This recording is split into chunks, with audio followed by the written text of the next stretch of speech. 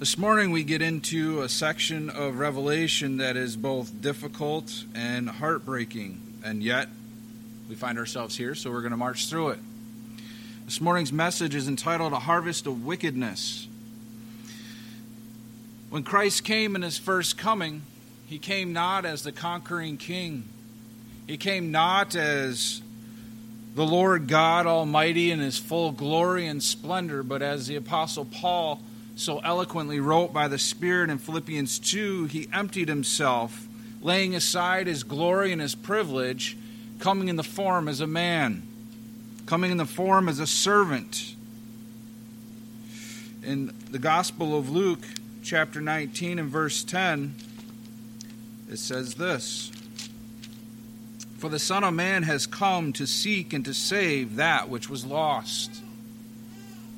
And it's in his first coming that Jesus often warned of the future coming, when he would not come again as a humble servant, where he would not come again to seek and to save the lost, but where he would come as a conquering and victorious warrior, where he would come as a conquering king in righteousness to judge the wicked of the earth.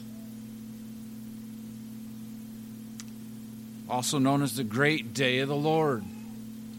And it's of that day that Jesus often spoke. John the Baptist spoke as well in Matthew 3:7, where he said to the Pharisees, "Who warned you, brood of vipers, of the coming day of the Lord, to flee his wrath?" Oftentimes we've seen in the epistles with Paul in Romans, where he says that the great day of the Lord is coming to judge the wicked and their wickedness because of their refusal to bow the knee to Christ, for their refusal to admit that they have a sin problem, for their refusal to relinquish the control in their lives and not worship idols or the creation or any other thing outside of God. The author of Hebrews in chapter 10 had this to say of the great day, verses 26 and 27. "For if we go on sinning willfully after receiving the knowledge of the truth, there no longer remains a sacrifice for sins, but a terrifying expectation of judgment and the fury of a fire which will consume his adversaries." The great day of the Lord is coming, and in this section of Revelation, we're going to see a preview of that. Again, Revelation is not written chronologically. So we're going to get a little sneak peek of something that's going to happen later, something that we have yet to get to. And yet the prophets of old often warned of the great and terrible day of the wrath of God, that God would in his perfect righteousness come and tread down sin, that he would tread the great wine presses of the wrath of God. And this is what we're looking at. Turn in your Bibles to Isaiah chapter 63. Isaiah chapter 63. This idea of harvest, and it's kind of fitting what we read this morning, because this morning's reading was all about harvest, was it not? That in the land of Egypt, God ordained a famine to come. And in that famine, they would have 7 great years of harvest. And then they would have 7 years of nothing. Harvest is not a new idea. We live in a world where if we did not harvest food, we would not eat. Man has not synthetically made his own food and therefore still needs a harvest. Whether it's a harvest of fruit, or a harvest of grains, or a harvest of creatures for meat, or a harvest of eggs for protein. But we harvest all the time, and yet oftentimes we are ignorant of the process. How many kids nowadays think food comes from the grocery store? And they forget that it has to come from somewhere before it gets to the grocery store. But Isaiah chapter 63 talks about this great harvest of the Lord, the treading of the wrath of God, starting in verse 1. "For who is this who comes from Edom, with the garments of glowing colors from Bozrah? This one who is majestic in his apparel, marching in the greatness of his strength. It is I who speak in righteousness, mighty to save. Why is your apparel red, and your garments like the one who treads in the winepress? For I have trodden the wine trough alone, and from the peoples there was no man with me. I also tread them in my anger, and trampled them in my wrath, And their lifeblood is sprinkled upon my garments, and I stained all my raiment. For the day of vengeance was in my heart, and my year of redemption has come. I looked, and there was no one to help, and I was astonished, and there was no one to uphold. So my arm brought salvation to me, and my wrath upheld me. I trod down the peoples in my anger, and made them drunk in my wrath, and I poured out their lifeblood on the earth. Through the prophet Isaiah, Christ was warning of the great and terrible day of his judgment, where he would come and have a harvest and a trampling. Turn to the book of Joel, just a small little book. It's right before the book of Amos.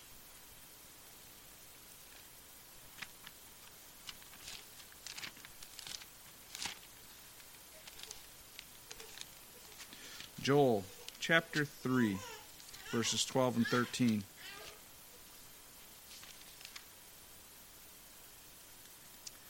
Let the nations be aroused and come up to the valley of Jehoshaphat, for there I will sit to judge all the surrounding nations. Put in the sickle, for the harvest is ripe.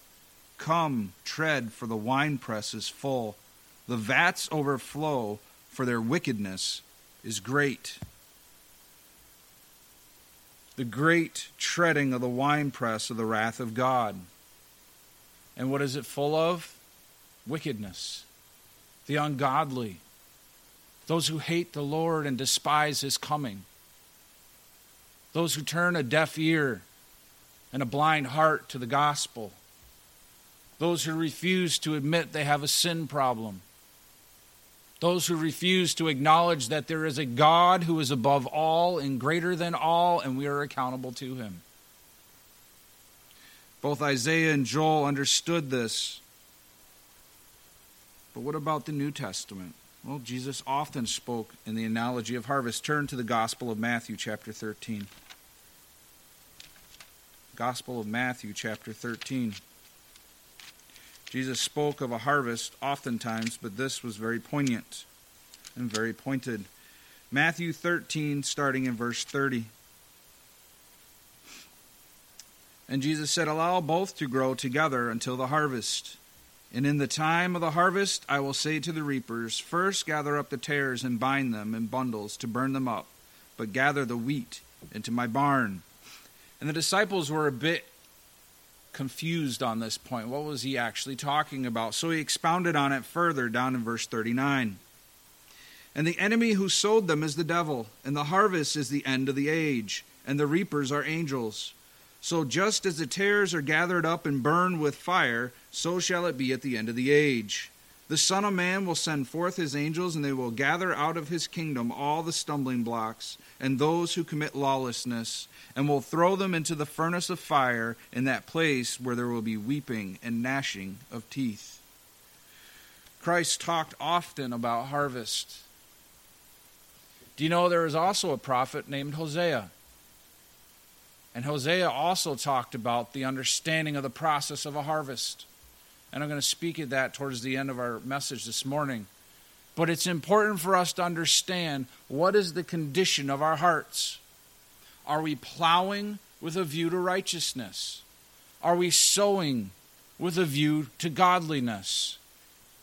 Are we reaping the blessings of spiritual fruit? Or are we dead? Are we barren? Are we unwatered? Well, how do we water? Well, Jesus says, water with the Word. The Word of God waters our spirits, gives us wisdom, gives us understanding, and helps us to walk faithfully before a holy God. Because His standard is absolute perfection. His standard is holiness. Why? Because He is holy. Every call that God makes in Scripture to be holy, He prefaces it with, because I am holy. God expects us to mirror His perfection. And how do we do that? Only through the shed blood of Jesus Christ. Because there is nothing good in us. There is no holiness that we can produce. There is no righteousness that we can stand upon and say, I can stand here and verify and validate that I am righteous. When it comes to the great day of the Lord, when we go to stand before his throne, we can only stand on the plea of Christ's mercy, on the plea of the shed blood of Christ that washed us from our sin. That is the only hope that we have. That is why Christ is all and in all, because he is the fulfillment of our righteousness, because we had none, which was the reason he had to die. But this morning we're going to look at two great harvests that happen in the book of Revelation. The first is the grain harvest. The second is the grape harvest. And this morning we're going to look at them in the context in which they were written. The grain harvest was speaking of the 7 bowl judgments that were yet to come. And we'll see the fulfillment of that in chapter 16. And the grape harvest, treading the winepress of the wrath of God, is speaking of the battle of Armageddon. We'll see how that ties together. And again, that'll be later in chapter 19 when we get there. But we'll touch on it this morning, because it's important to understand the context of what is written for us here. If you're not there, go ahead and turn to chapter 14. We're going to finish the chapter 14 this morning.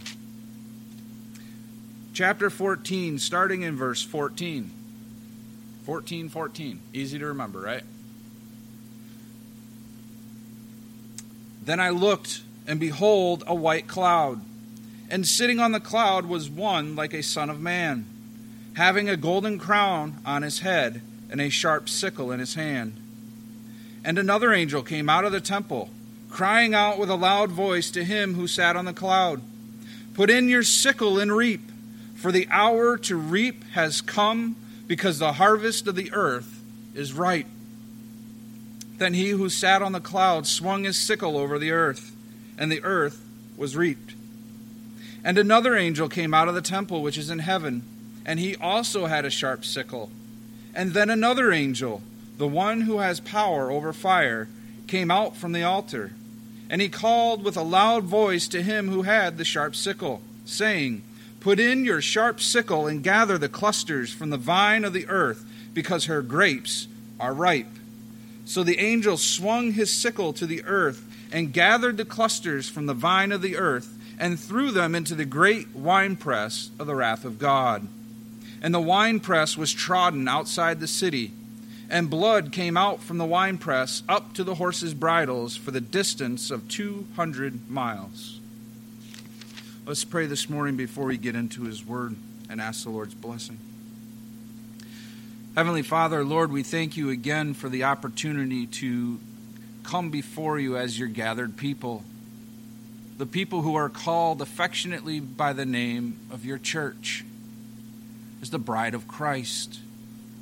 And Father, it is a title that we neither deserve nor have we earned, but it is only because of the precious blood of Christ that we stand here this morning washed and renewed, that we can come here and worship without fear of your judgment, without fear of your great wrath.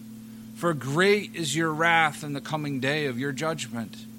And Father, we thank you that we can stand here this morning without fear of that, because Christ took the penalty that we could never repay.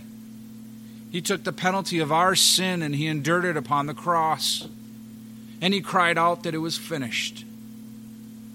And because it was finished, Lord, we can stand before you this morning and worship you with gladness, with joy, and with much gratitude. Lord, we ask that as we get into your word, that as your word can be oftentimes difficult to understand, we just ask for your wisdom and understanding this morning, that we would be wise in your word, and that, Lord, you would continue to renew and to sharpen us more into the image of your beloved Son. Father, we ask that as you gave Joseph understanding into the dreams of Pharaoh, that you would give us understanding into the visions that John had here. And Father, that you would lead and guide us in a way that we would be pleasing in your sight. And we ask all this in the name of Jesus for your great and eternal glory. Amen. The great harvest of wickedness. We've gotten to a point in Revelation where we've seen a lot of judgment. We've seen a lot of destruction on the earth. And yet, the worst is yet to come. The great grain harvest is what we're going to look at in verses 14 through 16 this morning. And it begs the question of three things. First, who is being reaped? Second, how is the ripeness? And third, how is the earth harvested? And these are great questions to look at because it gives us insight not only into our lives, but into the plan of God. But it also gives us insight into the brokenheartedness we should have for a world that continues to reject a Savior. For those around us, as we were reminded with this tragedy in our own community, that many people continue to spit in the face of God and can refuse to bow the knee to Christ. And they're hostile towards that. And yet we bear no less responsibility to preach the good news of the gospel. Because in the end, all man is without excuse. No man can come before God and say, I did not know. And at the same time, can we stand before God in the end of days and say, Lord, I preach faithfully the good news of the gospel. Because that is our responsibility. It is not the responsibility of everybody else to do the job that God has called each of us to do. Every one of us are to be messengers of the gospel. The gospel means good news. And there's only one thing that is good news, that we can flee this coming judgment and harvest of the wicked. That we do not have to stand there and endure the wrath of God. Because it has already been accepted in the person and blood of Jesus Christ. That when he comes again, not as a babe in the manger, but as a warrior and a king, we do not need to fear his second coming. But we can rejoice and be glad. But many will not. Many will fear the judgment and the wrath of the Lamb. Because great and terrible is the wrath of God. Something that Scripture describes as utterly terrible. And yet it's perfectly righteous and holy. So this morning, let's look at our three questions. In verse 14, we're going to look at that this morning, and we're going to look at who is it that reaps. And the word says, and then I looked, and behold. Again, John uses that phrase over and over in Revelation to describe a new vision and something that we need to pay attention to. And he says, behold, a white cloud, and sitting on the cloud was one like a son of man. It's reminiscent. And it's interesting here because the Son of Man was a title that was one of Jesus' favorite in the Gospels. It's actually the most used title to describe Christ, was the Son of Man. And instead of saying the imperative word of the Son of Man, John for some reason uses a Son of Man. Why? Well, turn in your Bibles to Daniel chapter 7. It'll explain a little bit more. Daniel chapter 7 has the same verbiage, not only of a Son of Man, but also of the importance of the cloud. Daniel chapter 7, verses 13 and 14. Daniel says this, and I kept looking in the visions of the night, and behold, with the clouds of heaven, one like a son of man was coming. And he came up to the Ancient of Days and was presented before him. And to him was given dominion, glory, and a kingdom, that all the peoples, nations, and men of every language might serve him. His dominion is everlasting dominion, which will not pass away, and his kingdom is one which will not be destroyed. So obviously here we're looking at Christ. It is Christ who is coming. It is Christ who is going to do the reaping of the grain harvest. But what about the cloud? Well, the cloud just speaks of his splendor and his glory. We see that oftentimes in the book of Matthew, chapter 17 and verse 5, chapter 24, verse 30, chapter 26, verse 64.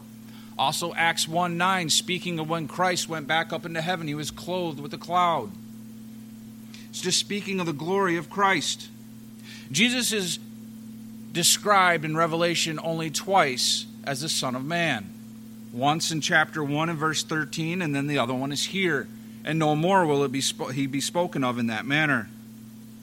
But the first time that Jesus calls himself the Son of Man was in the Gospel of Matthew, chapter 8 and verse 20, where he states that the Son of Man came having nothing, not even a place to lay his head. It described the great disparity that Christ had and the great poverty Christ had when he came to earth, when he set aside his glorious right to rule and reign as the sovereign God of the universe, and set that aside, stripped him of his glory, and came as a baby. He came as a man in the likeness of men.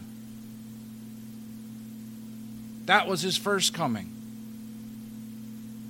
And his second coming will be vastly different. His second coming will be terrifying to those who refuse to bow the knee to the authority of God. He will come as a warrior, victorious and mighty. He will come in his own glory, the glory that he set aside the first time. But he will also not come to seek and to save the lost. His second coming will be to come in judgment. His second coming will not be to seek and save the lost, but to destroy the wicked from the earth, to make a last harvest, to enact judgment on an unbelieving world. But yet it also describes him here as sitting on the cloud. Now, why is he sitting? Well, we know in the book of Hebrews that it says when he ascended into heaven after his resurrection that he sat down at the right hand of power. Why? Because his work was finished. His work was completed. There was nothing left in redemptive history to do. When Christ said on the cross, it is finished, it was done. He had nothing else to do to accomplish salvation for those who could not get it for themselves. And yet we see that in his second coming here, that as he's coming with the clouds, he is sitting upon the cloud. Why? Because he is waiting for the command of the Father to reap a harvest. Because Christ, even in his earthly ministry, he said, it is not I that know, but the Father alone knows the time. And he is waiting for the command to come to set forth his sickle and to reap.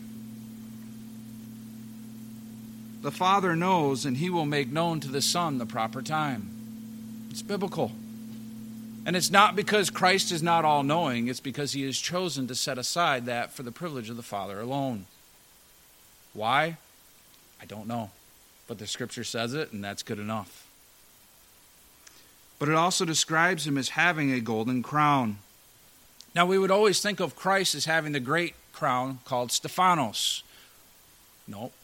diadema, which means a kingly crown. But actually, it's here the victor's crown, the Stephanos crown.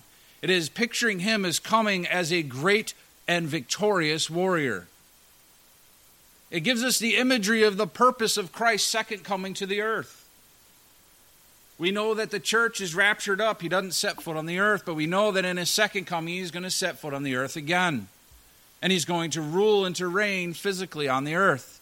But in his second coming, he is also coming to judge the nations of their wickedness. He is coming to judge Antichrist and the false prophet and the followers of Satan. And we know that because the Scripture tells us so. But he comes here as a victorious warrior. He shows that he will have complete victory over his enemies. There is none who can stand against a holy God. There is none that can stand against Christ. But he had a golden crown upon his head and a sharp sickle in his hand. How many of you guys know what a sickle is? Not bad. Yeah, we actually have like 3 or 4 of them in our barn. But yeah, it was a long, sharp instrument with a wooden handle where your hands were spaced out. And you can go back and forth, and it actually would cut. Most of the time it was used in wheat harvest. It would cut the grain down at ground level. Now, there are some Amish, the old order Amish, that still do that. It's a very, very physically demanding way to harvest your crops. It takes a lot of time. It takes a lot of energy. But this is just showing us that Christ will come and he will mow down all his enemies. The harvest will be complete. He will put in his sickle and he will harvest the harvest.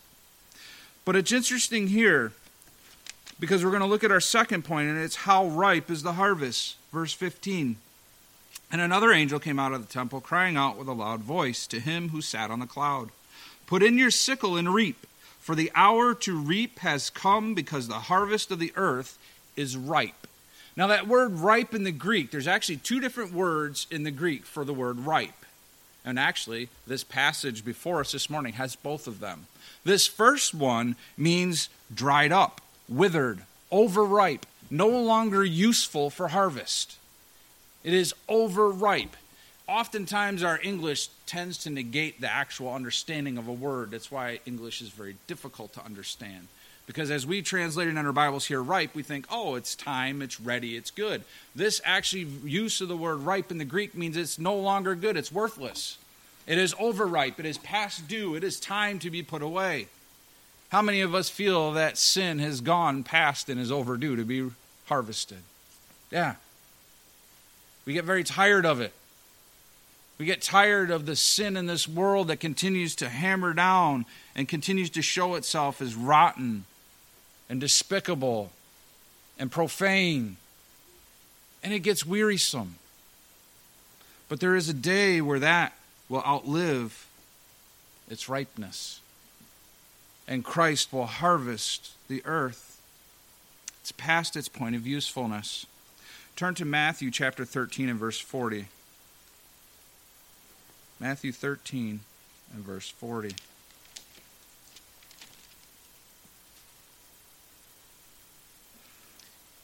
Jesus explains this to his disciples, and he says, "So just as the tares are gathered up and burned with fire, so shall it be at the end of the age." Again, the tares among the wheat were worthless. Tares imitated the wheat, and yet there is no value to them. So shall the reaping of the wicked be. And yet this verse here also tells us that there is another angel that comes out. This is the fourth angel mentioned in this chapter. The first three brought messages of the coming judgment. Remember back in the beginning of chapter 14, we had the three angels flying in mid-heaven giving out the proclamation that judgment is coming. This fourth angel now enacts that judgment. God is not going to withhold judgment any longer, but he's going to call forth judgment. This fourth angel reveals now that it is the Father's time for judgment to be carried out. It is time for Christ, the righteous one, to execute this judgment in holiness and righteousness. That Christ has long held the title deed to the earth. He's also held the responsibility to judge the earth in righteousness. He is the one whom God has appointed to act as judge. And he alone is worthy. And we see that when God says, "Put forth your sickle and reap a harvest." Man has finally run out of time. Man no longer has time to repent when Christ comes to harvest the wicked. Man will be judged for his sin and held to account for what he has done with the Son of God. Make no mistake, that is the greatest thing that we have a responsibility for, is what we do at Christ. How we handle the knowledge of who Jesus is. And the Scripture tells us we are all without excuse because God has made himself known. Whether it's through your reading of his word, whether it's through his image in creation, God has held every one of us accountable. And at this time, man will be held accountable for what he has done with Christ. Then we reach in verse 16, how the earth is harvested. And there comes the great dichotomy of our faith, the great two-sided coin. On one side, we rejoice that God is finally enacting judgment and holding sin accountable and doing away with it. But at the same time, it should bring a brokenness to our heart that so many will be judged and found guilty of the blood and body of Christ.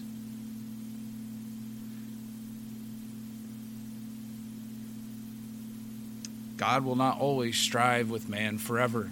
He stated that back in the book of Deuteronomy. God will not always wrestle with the wickedness of man.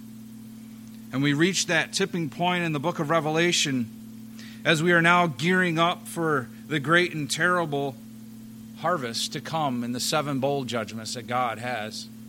Because we know the 7 bowl judgments are the final outpouring of God's wrath. And we know that at the 7th bowl judgment that Christ comes again. It is in the judging of the earth and the judging of those who follow Antichrist and who lust after sin and destruction and wickedness and vileness. It is at the end of this that God will pour out his wrath and man will be held accountable. It's one of the saddest realities of Scripture, that the depravity of man keeps him from repentance. That man's own sin continues to blind him to the greatness of God and ultimately carries him into judgment without mercy. Right now we live in a time of grace. Scripture is very clear in that. A time of grace because we have an opportunity to repent. We have an opportunity to preach the gospel. We have an opportunity to share the love of Christ by the power of his Spirit. But at this time, it will be no more. God will do away with his grace, and he will enact judgment. So how is the earth reaped? Let's look at the 7 bowl judgments quickly. They're described in chapter 16, and we'll get there in more depth. But I'm just going to list them out for you. First, there was the first bowl judgment. It was loathsome and malignant sores upon those who followed Antichrist. The second bowl judgment was a death of all life in all the oceans of the world. The third, all rivers and springs of water were turned to blood. There will be no more potable water. There will be no more water to drink. Fourth, the sun's scorching heat will burn man. Fifth, painful and utter complete darkness in the kingdom of Antichrist. Sixth, the drying up of the great river Euphrates to make way for that great and final battle, the Battle of Armageddon. And seventh, there is to be the most powerful and destructive earthquake ever recorded in history and ever to stand. So what follows the grain harvest? We have the grape harvest, verses 17 through 20. And another angel came out of the temple, which is in heaven, and he also had a sharp sickle. Then another angel, the one who has power over fire, came out from the altar, and he called with a loud voice to him who had the sharp sickle, saying, "Put in your sharp sickle and gather the clusters from the vine of the earth, because her grapes are ripe." So the angel swung his sickle to the earth and gathered the clusters from the vine of the earth, and threw them into the great winepress of the wrath of God. And the winepress was trodden outside the city, and blood came out from the winepress up to the horses' bridles for a distance of 200 miles. So now we've turned to the second harvest recorded for us. And the grape harvest is the great battle of Armageddon. And we'll get to why that's indicative here. But let's look at our same 3 questions. Who is the one who reaps? This one is not Christ. Christ is not the one who reaps, but he is the one who troddens. How do we know that? Because it says here for us, and another angel came out of the temple which is in heaven, and he also had a sharp sickle. This 5th angel that we see in this passage had a sharp sickle like the Lord Jesus, but he was not Christ. Should we be surprised? No. Oftentimes we have seen, not only in the book of Revelation, but also throughout the history of God's redemptive history in the Bible, that God has used angels to enact judgment. That God has used angels to carry out his wrath on mankind. So we shouldn't be surprised that God is using angels here. Jesus promised that he would come in judgment with the help of his holy angels. And yet we also see that he has come out of the heavenly temple, from the presence of the Father. This angel has authority from the Father to enact this judgment. He is not acting in his own power and in his own idea, but he's acting under the direct ordination of God the Father. Angels have continued to be very active in all ages with judgments and preaching the word, and so it will be here at the end of days. Again, Matthew 13, 39 and 49 talk about Jesus saying that he will come to enact judgment with the help of his holy angels. 2 Thessalonians 1:7 also talks about Christ using angels in the final judgment. But here we also see that the grape harvest was ripe. Again, I'm going to point that word out. We learned in the grain harvest that word ripe was overripe, rotten, good for nothing. But here that word ripe is used in a different way. It is fully ripe and in its prime. So God, as he is already enacted his 7 bold judgments and he has come back to the earth, we now know that Antichrist will gather all the armies of the world to come and to try to destroy Jerusalem and to destroy Christ's reign. And the battle of Armageddon takes place. John MacArthur had this to say: this word ripe, it pictures earth's wicked, unregenerate people as bursting forth with the juice of wickedness, and that they show that they are ready for a harvest of righteousness. Wickedness has now come to its full and ripe potential. That as the wicked men of the earth come to seek to destroy that which God promised, that Jerusalem would stand and that Christ would reign in Jerusalem physically, they have come to seek to destroy that, to put forth the agenda of Satan. But what happens? Well, we have a 6th angel to look at. This is the angel that is said that he has power over fire, who comes out of the altar. And we've seen a picture of the altar, and we've seen a picture of an angel that has power over the altar's fire in Revelation already. Revelation chapter 6, verses 9 through 11. We're going to look at that this morning, because it's good for us to continue to refresh what we've seen. This is the 5th seal of the martyrs. And when the Lamb broke the 5th seal, I saw underneath the altar the souls of those who have been slain because of the word of God, and because of the testimony which they have maintained. And they cried out with a loud voice, saying, How long, O Lord, holy and true, will you refrain from judging and avenging our blood on those who dwell on the earth? And there was given to each of them a white robe, and they were told that they should rest for a little while longer, until the number of their fellow servants and their brethren who were to be killed, even as they had been, would also be completed. So we see the answer to this, that it is time now for God to not refrain from judging the earth, from judging the wicked, for the blood of the saints. And it's underneath the altar of incense, which is the heavenly picture of the one that was on earth in the days of the Old Covenant. Turn over to chapter 8, verses 3 through 5. And another angel came out and stood at the altar, again the incense altar, holding a golden censer. And much incense was given to him, so that he might add it to the prayers of all the saints, on the golden altar which is before the throne. And the smoke of the incense with the prayers of the saints went up before God out of the angel's hands. And then the angel took the censer, and he filled it with fire from the altar, and threw it upon the earth. And there followed peals of thunder, and sounds and flashes of lightning, and an earthquake. It's a beautiful picture, because here we see that there is a mirror of what God ordained on earth.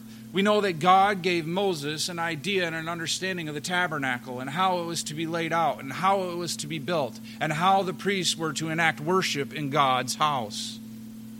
God mirrors this because we know that everything here on earth is a mirror and a reflection of the way that it is in heaven. God has been very poignant about that in Scripture. Turn back to Exodus chapter 30. Exodus chapter 30, verses 7 and 8. So there was a morning and an evening incense offering. Verse 7 and 8, Aaron shall burn fragrant incense on it. Speaking of the altar that is in front of the veil of the ark of the testimony. He shall burn it every morning when he trims the lamps. And when Aaron trims the lamps at twilight, he shall burn incense. There shall be perpetual incense before the Lord throughout your generations. Now go to the book of Luke, chapter 1. This is what the people's responsibility was when it was time for the incense offering. Luke chapter 1 and verse 10. Luke chapter 1 and verse 10. And the whole multitude of the people were in prayer outside at the hour of the incense offering. God's people were commanded at the morning and the evening offering of incense, they were to pray. They were to pray to the Lord and offer worship through prayer and thanksgiving and petition. Do you know that we've been commanded no less in Scripture? To come before the Lord with thanksgiving through prayer and petition, but always with giving thanks. Well, they were to do the same. And the incense that was burned on the incense offering was to symbolize the prayers of the people going up to the Lord. And it's in this picture that we see now that God is going to fulfill the prayers of his people to judge sin and wickedness and to do away with it. So we see the answer of how long, O Lord, holy and true, will you refrain from judging the earth? At the end of the bowl judgments, Jesus will come and establish his kingdom, a kingdom of righteousness and holiness, where peace will reign on the earth. There are passages in Isaiah and elsewhere in Scripture that talks about that time of the millennial kingdom. That man who dies before 100 will be considered a babe, where children can play with serpents and not be frightened, where the lion and the lamb will lay together. But how are the grapes harvested here? It's very pictorial language here, but it's very poignant. God is going to judge it in great wrath. Verses 19 and 20. So because her grapes were ripe, this is what happens. So the angel swung his sickle to the earth, and he gathered the clusters from the vine of the earth, and threw them into the great winepress of the wrath of God.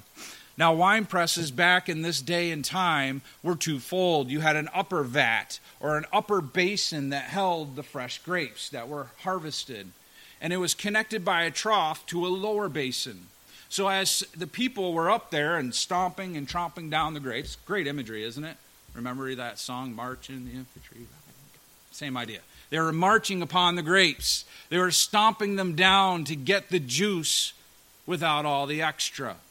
So there was a screen at the bottom of that so that all the pulp and the seeds wouldn't go down, but then the grape juice was able to flow freely into the next trough, through the trough to the next basin. And this is how they harvested grapes. And this is how they harvested their wine. Puts in great imagery of what Christ says he's going to do when he comes and he trods the great winepress of the wrath of God. They were gathered and they were put into the press. And it shows that Christ will trodden the wicked.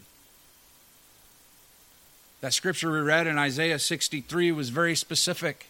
That as Christ troddens and tramples the wicked underfoot, that blood will flow freely. Here we see the same thing in verse 20.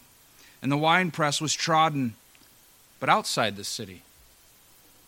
Again, God knows how to protect what is his. The city of Jerusalem will not be touched. That as the great Euphrates River is dried up, the armies will come and they will seek to make war upon Jerusalem, and yet they will not be able to. It will be north of Jerusalem about 60 miles in the plain of Esdraelon, which is near Mount Megiddo. It will spread and rage as far as the whole length of Israel, as far south of the city of Bozrah, which is actually in the land of Edom, which we also get that out of Isaiah 63. It will be a great and terrible war, and millions of people will be trodden underfoot. But yet the scripture tells us it's not going to really be a battle. Why? It's because Christ and Christ alone wages that war, and there is no victory on their side. It will be a slaughter and not a battle. It pictures the trodding of the wicked and their blood being required of them. Why? Because our blood is on our heads, right? You guys remember when Christ was standing before Pilate and before all of Israel? And what did the high priest say? His blood be upon us and upon our children. Do you know that that is what all of us are required to do? To take responsibility for the blood of Christ. Do we take it and do we become covered in it? And do we find sanctification and salvation through the blood of Christ? Or do we say, let it be upon us and upon our children, we're not worried about it? That is the great responsibility of man. To be responsible for the blood of Christ. Whether to be pured and cleansed and made holy, or whether to be held accountable for the blood of Christ and his crucifixion. Those are the only two choices of the cross. We are either made righteous and Christ's blood was held accountable for our sin, or we're being held accountable for crucifying Christ without excuse. Scripture tells us that God promises that his great wrath will be tread and it will be satisfied. Again, it will be great. You guys know that the approximate height of a horse's bridle is 4 feet? Just the average height. 4 feet by 200 miles is what the scripture here says. That is a great and terrible slaughter. Yet it's hyperbole, just in the sense of that the amount of slaughter is not necessarily going to be an actual 4 foot by 200 miles, but it's saying that the slaughter will be so great of the millions of the wicked that are trodden in the winepress of God that blood will flow freely through riverbeds and streams. It will be great, and it will be terrible. And yet it's always Christ whose robes are dipped in blood, because Christ is the only one who has the authority to judge the wicked. Take that into account in our own lives. We have the responsibility to warn. We have the responsibility to love. We have the responsibility to teach. We do not have the responsibility to judge the unrighteous. Only Christ has the responsibility, the authority, and the right to judge the wicked for their sins. Therefore, we ought to love the sinner and hate the sin. As Jude said, to snatch them from the fire, and yet hate the garments polluted by flesh. Because we are to stick away and to be set aside from sin unto holiness and righteousness, and yet we are to go after those who are clothed in sin and unrighteousness. There's a great dichotomy there, to get dirty to love the sinner and yet to not get polluted by that dirt. It's not easy, and you can't do it on your own. That's why we have the church.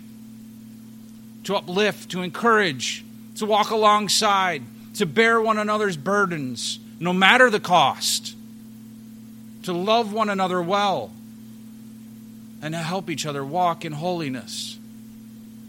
Now, this is where the church falters. The church often looks at it as, since we do not have the authority to judge, we ought not to judge anybody. That is not the truth of the Word of God. God says, judge rightly amongst the church. Deal with sin in the church. But stop holding accountable unrighteous people who do not understand the gospel for their sin. Help them to see that they have a problem with sin, but you are not to judge them in their sin. You are to love them well and bring them the gospel, and God will deal with their sin in their heart. You and I cannot deal with people's hearts. Only God's Spirit can change the heart of man to love him. It is our responsibility to bring that truth, and that alone.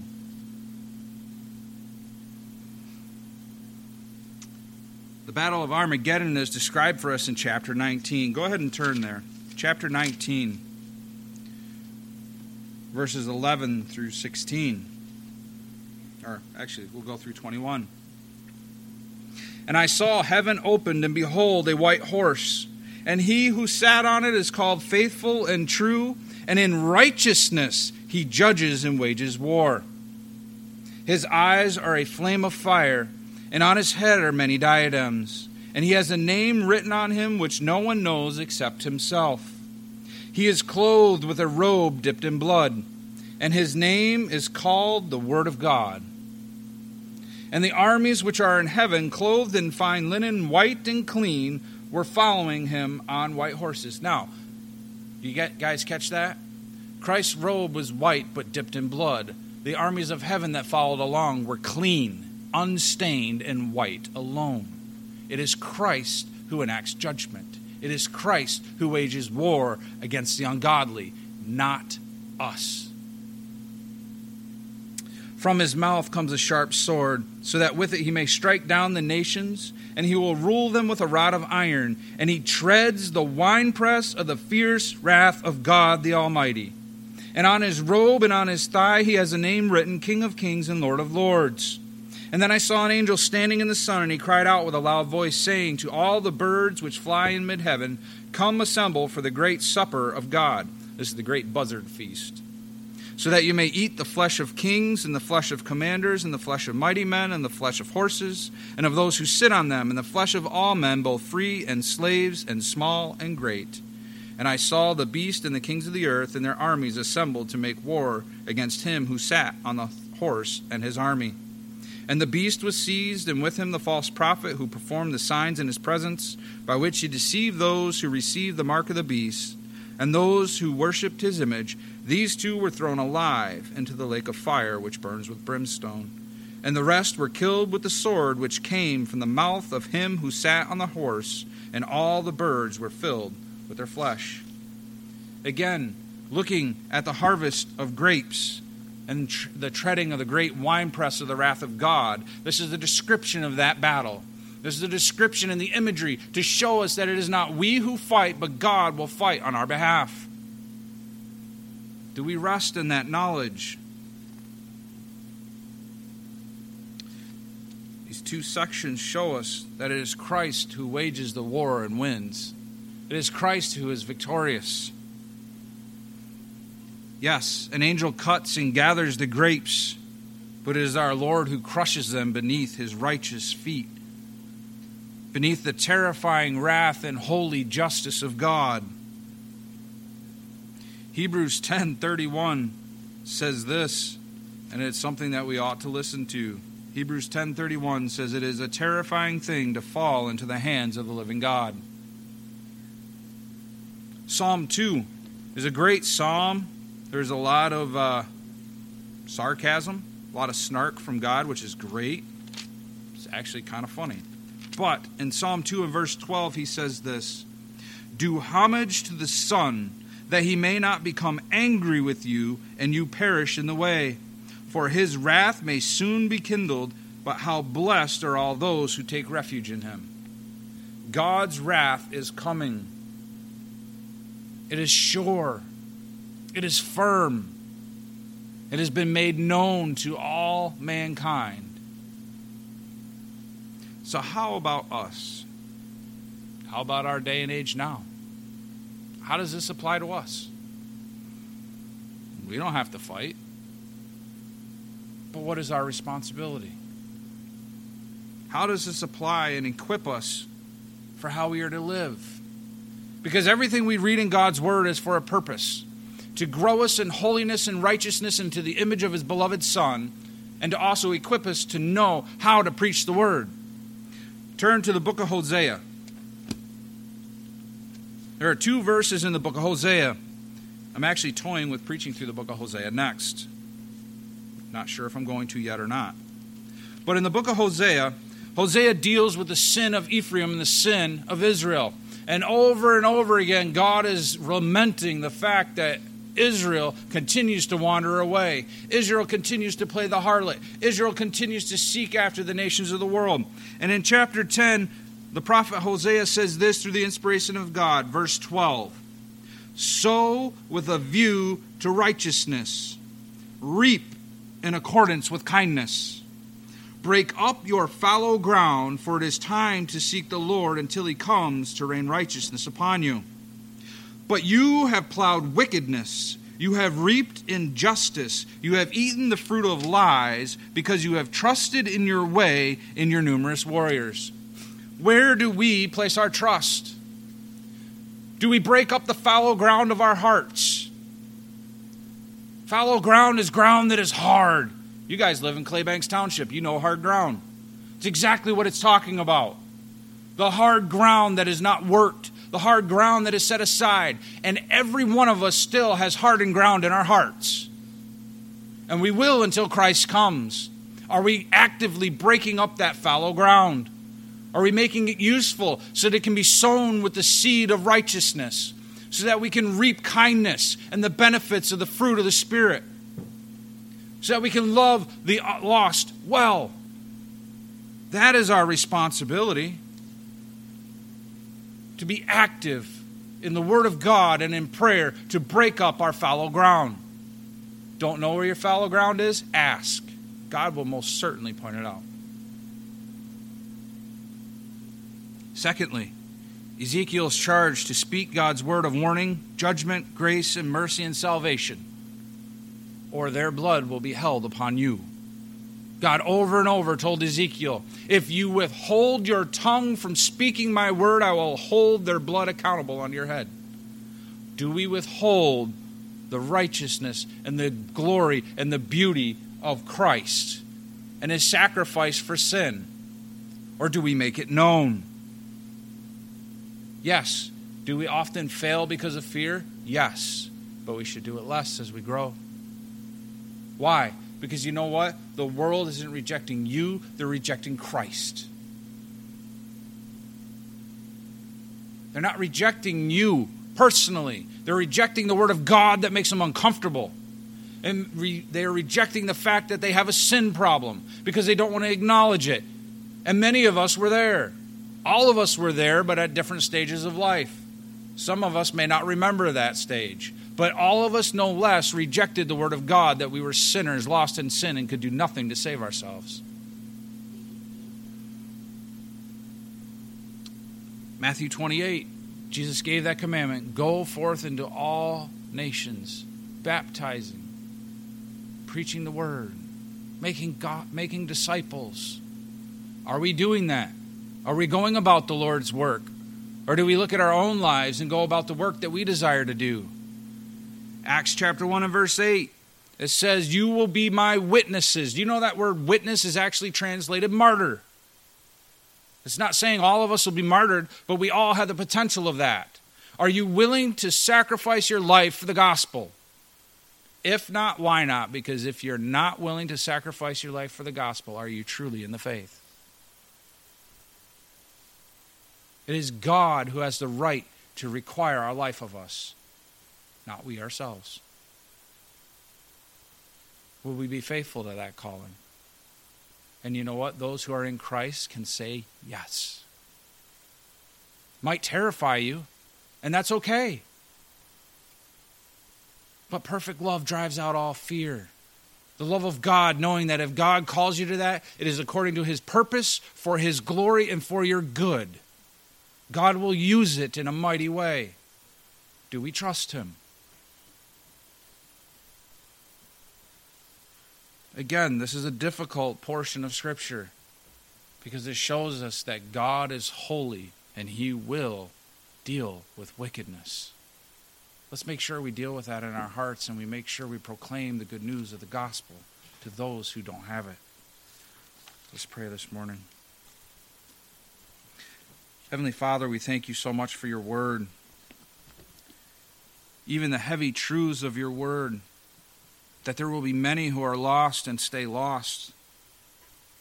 That there will be many who run after Satan and his ways. But Lord, that you are faithful and true. That you are the Word of God. Your word tells us that in the beginning was the Word. And the Word was God, and the Word was with God. He was with God in the beginning. And in Colossians, that all things were made through him, and nothing was made that was not made through him. And in the great glorious portion of verse 12 in chapter 1 of Colossians, where we have been transferred out of a domain of darkness into the blessed kingdom of your beloved Son. Father, may we live victorious lives in Christ for your glory. And Lord, as tragedy has struck close in our community with Ray and Troy and the plane crash, Lord, may we continue to be faithful to spread the news of the gospel. And even if people reject it, may we take heart knowing that they reject you and not ourselves, so we can therefore go forward in boldness and continue to proclaim the gospel and the truth. Father, may you continue to change us more into the image of your beloved Son, that we may be pleasing in your sight, that we may be faithful to the end and in all ways that you call us. May we be faithful to our calling. And Father, we just ask that you would be glorified today, that your name would be honored, and that we would continue to praise you, for you are holy and worthy of all the glory that we can give. Through the name of Jesus Christ we pray. Amen.